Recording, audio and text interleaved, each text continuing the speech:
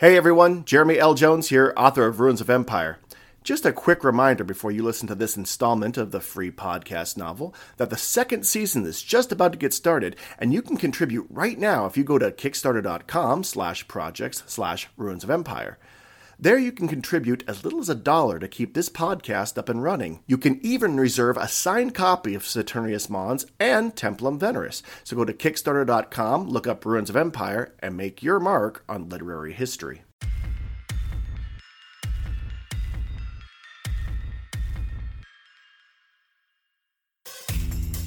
You are listening to Ruins of Empire, Saturnius Mons, Book 1 of the Ruins of Empire Project, a serial podcast novel by Jeremy L. Jones.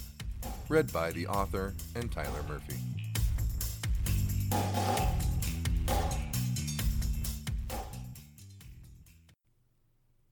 The story so far. Viekko Spade, a member of the Human Reconnection Project, woke up from hibernation aboard the corporate resource transport ship Innovation. While getting ready, he took a dose of Triple T, an illicit drug he smuggled on board. It remained mostly undetected during his medical review with the team medic and former lover, Althea Fallon, although it did raise her suspicion. Then the team leader, Isra Jacario, entered and announced that they were late for a meeting with Vince Laban, a corporate executive and director of the corporation's mission to Titan.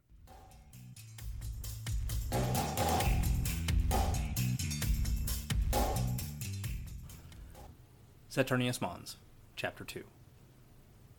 There are few human emotions as base, vile, and creative as greed. It is a force that changed whole worlds beyond Earth. It is a drive that pulled people from the terrestrial Eden to far-flung colonies. It is also what ultimately stranded them.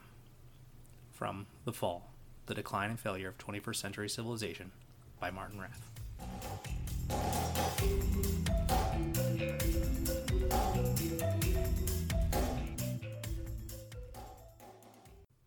The tight corridors through CRTS Innovation were like some sort of small animal habitat in a madman's laboratory. It was a maze of cramped white plastic and aluminum that twisted and turned around each other so much that any sense of direction was jammed into the tumble dryer. Just to make it extra exciting, every corridor and hallway was packed with people.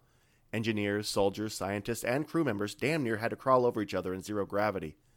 They all seemed to know where they were going, and they were all in a terrible rush to get there.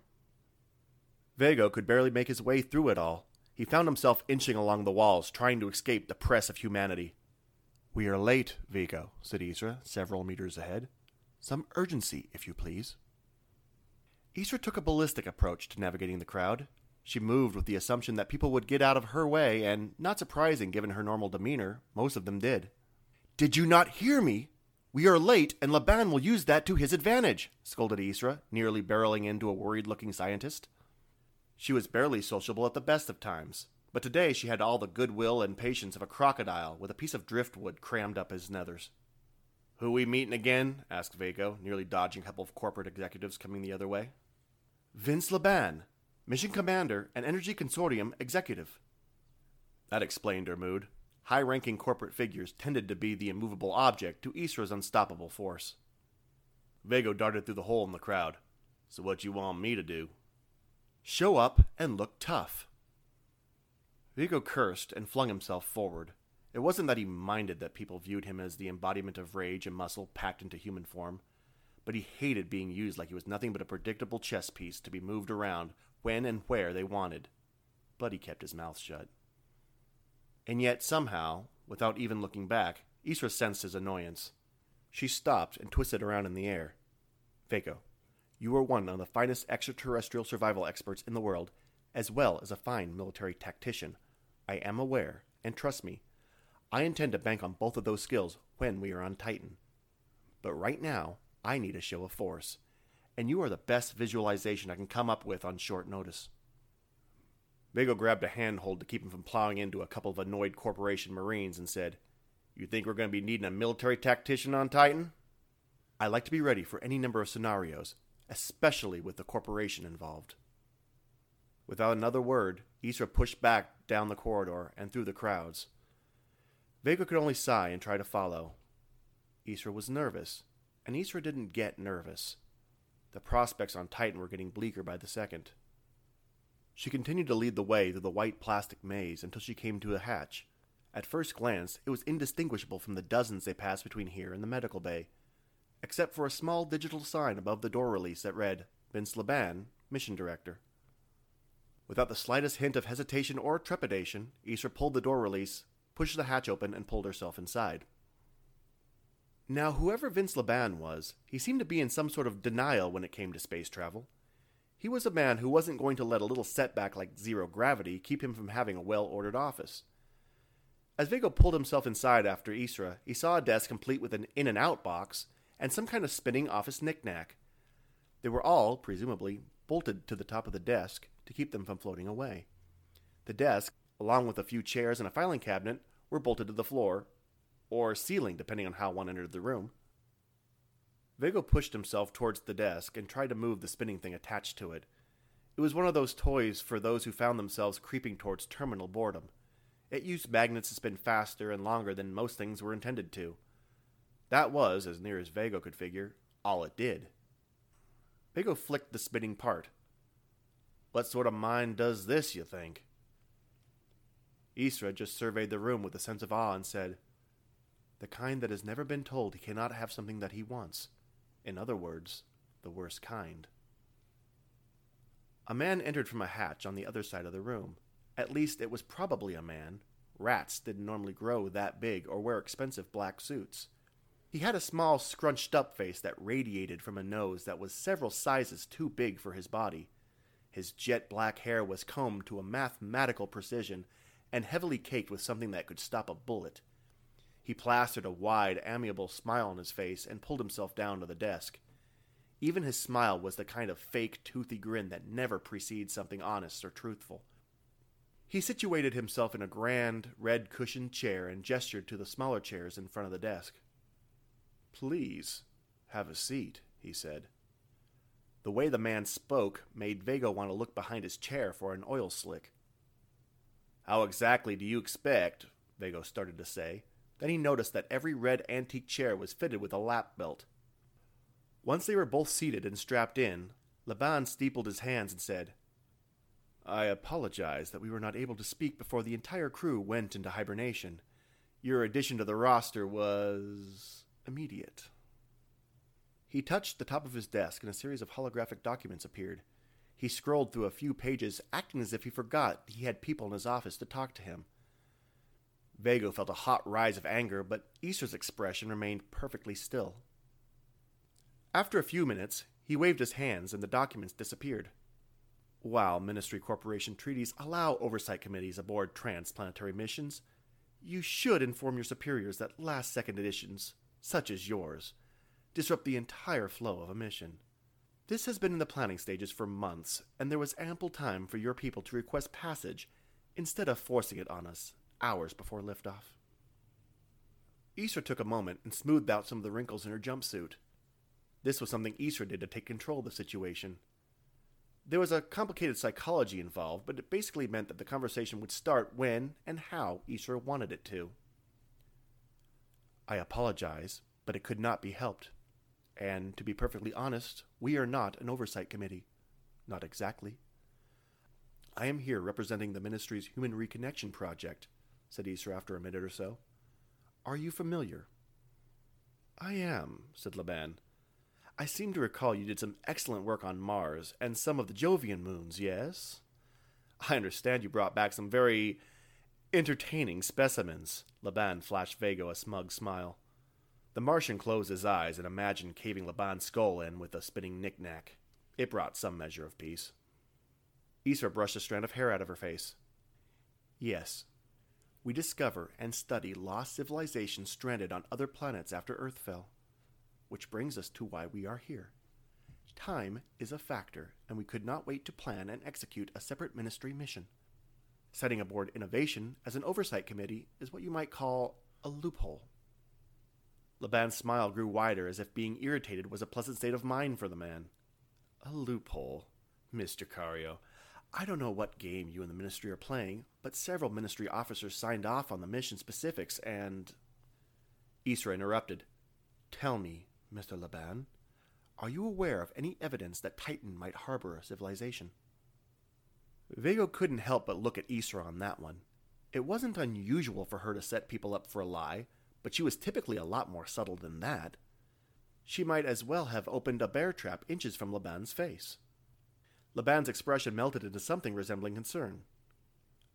I see. I suppose I should offer my deepest apologies. It just so happens, Isra started automatically, I have documents that prove... Wait, what did you say? Yeah, what you say? Said Viekko. Laban laid his hands flat down on the table. Ms. Jacario, your reputation within the ministry is impeccable. Furthermore, delaying a corporation mission so that you could make it on board is not a minor feat. The corporation runs on a schedule. I'm sure you know this, and the schedule waits for no one.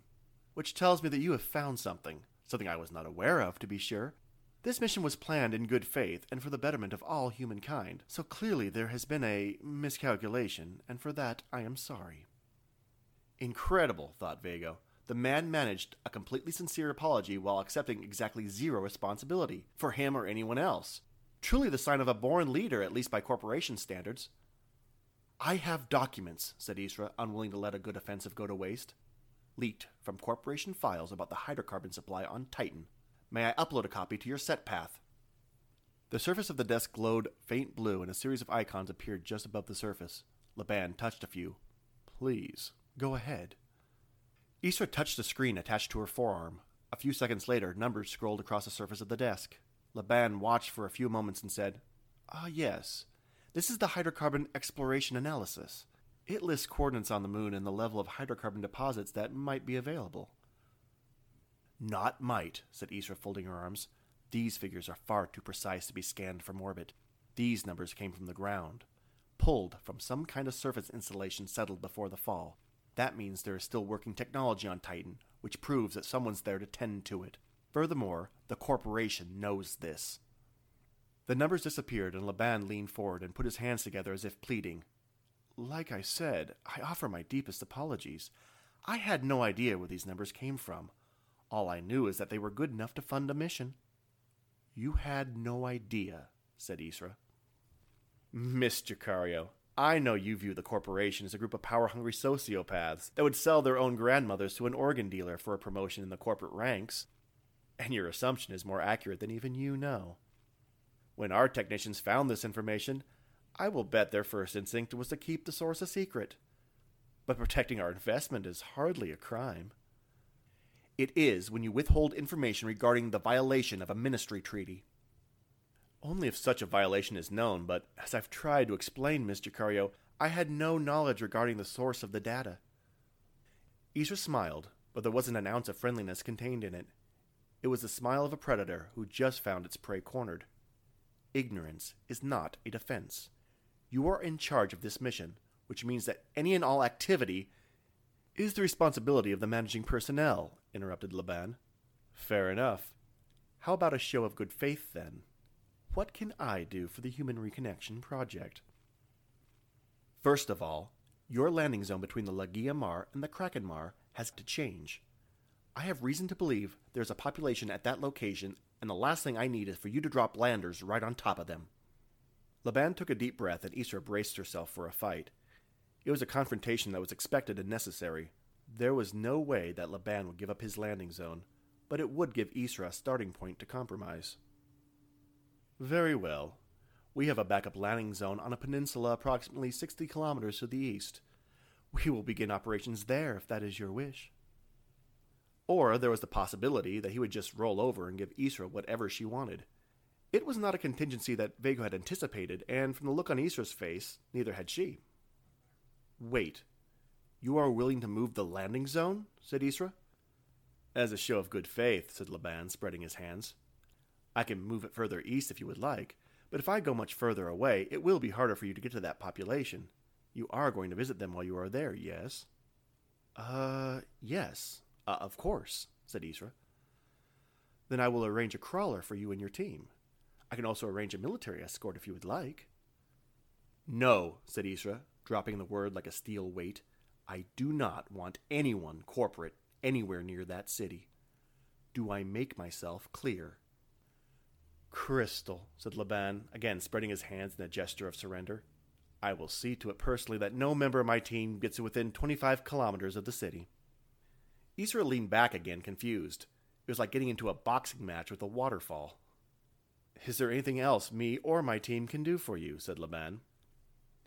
Isra sat and stared for a moment. Every part of Laban's face practically radiated sincere helpfulness. Viekko wondered if Isra saw anything else. If she did, she didn't say anything. My guns, said Viekko. I had them surrendered when I boarded the shuttle on Earth. I'm going to need them once we hit dirt.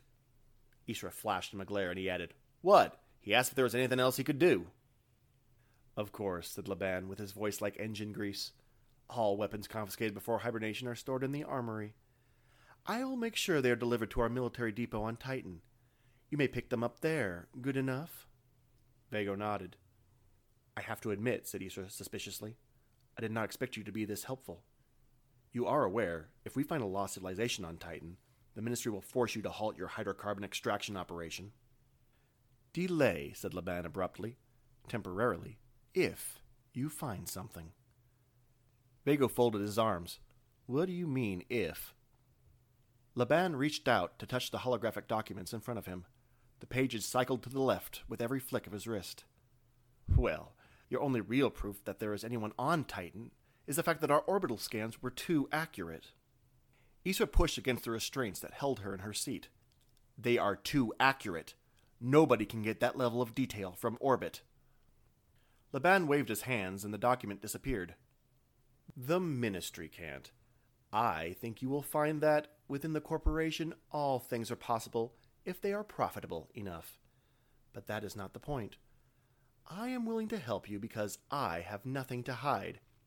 And if, by some miracle, you are correct, and there is a civilization on Titan that has been lost to us, then we will gladly cooperate to ensure their safety and prosperity. The corporation is on Titan to make a profit. But I would like to believe we are building something bigger than that. We are on the precipice of a new age. We must move forward as a civilization without repeating the mistakes of our past. He held out his hand towards Isra. She shook it and said, It does my heart good to hear you say that. We are currently in a transfer orbit, Laban said, releasing Isra's hand. We'll be firing the engines that will put us into a stable orbit above Titan very soon. It would be wise to find a safe place for you and your crew. Thank you. I will do that, said Isra, unstrapping herself from the seat. Viekko followed her as she pulled herself back into the hallway. There ain't no way he's not up to something, said Viekko after they were far enough away. I am aware, said Isra. Her voice had a sub-zero quality to it. And if he don't got something rolling around his noggin, he'd have fought you on some of that. He just rolled over like a broke-dick dog. I am aware. So what you want to do about it? Asked Viekko, losing his patience at Isra's constant monotone. Nothing. Nothing? Isra grabbed a handhold that brought her to a quick stop and flipped around. If we do anything to cause trouble now, he can go to the Ministry and rightfully claim that he cooperated to the best of his ability. He has got us right where he wants us. Is there any chance he was being truthful in there? Isra scowled. The only time the corporation is ever truthful is when they are sliding a knife between your ribs. But for now, play nice. When Laban makes his move, we react, but not before. Isra turned and pulled herself down the corridor.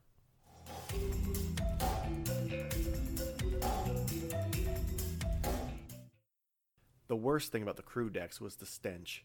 It was the sweat and shit of 500 Marines and engineers recirculated in the same confined space for over 14 months. It made even the bare aluminum walls feel greasy as Laban floated through the crowd. And there were people everywhere. Ever since he left the executive deck, Vince Laban felt crushed against the walls by the constant flow of humanity. And even though people took one look at his pressed black suit and gave him extra room, there was still something claustrophobic about this place. In truth, he would never be found outside the executive decks, but Laban was a pragmatic man above all else. Isra Jacario seemed satisfied for the time being, but that was temporary.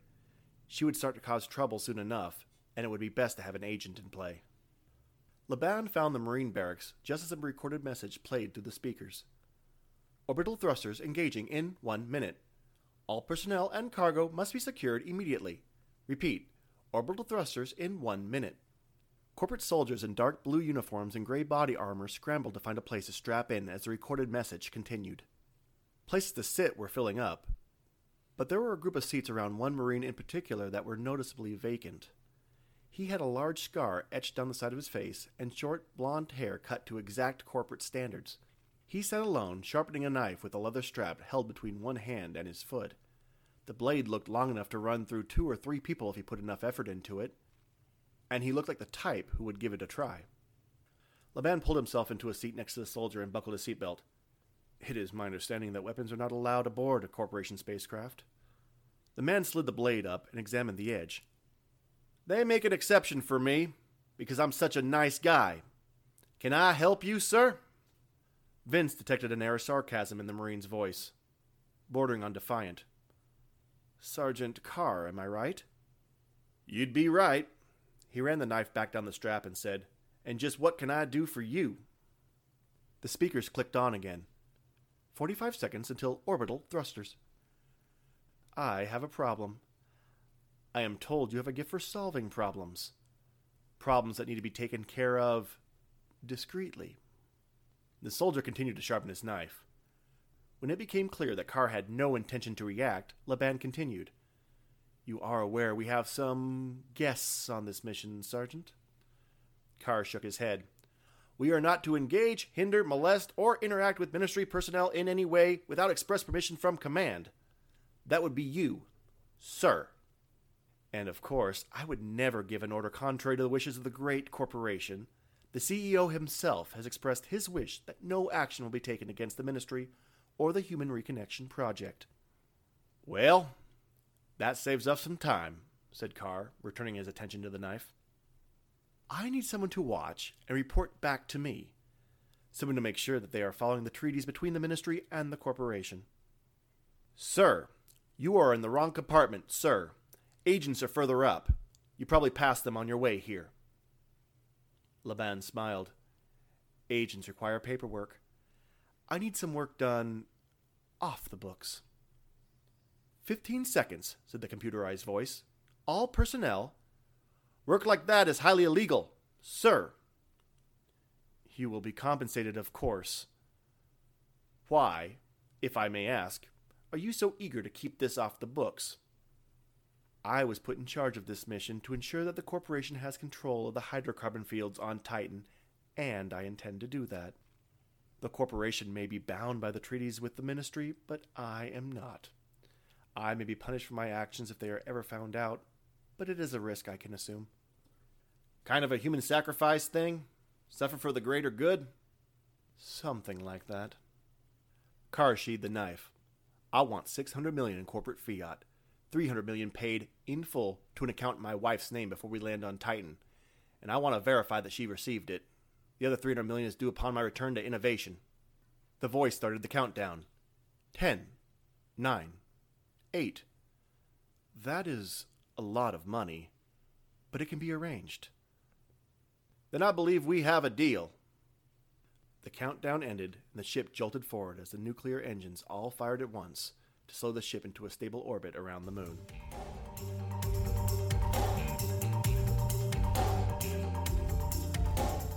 You have been listening to The Ruins of Empire, Saturnius Mons, the first book of the Ruins of Empire project. The Ruins of Empire podcast was written by Jeremy L. Jones and produced by Sean Vincent. Cover art was by Nick Martin. Music was Broken Reality by Kevin MacLeod at incompetech.com, licensed under Creative Commons 3.0 license.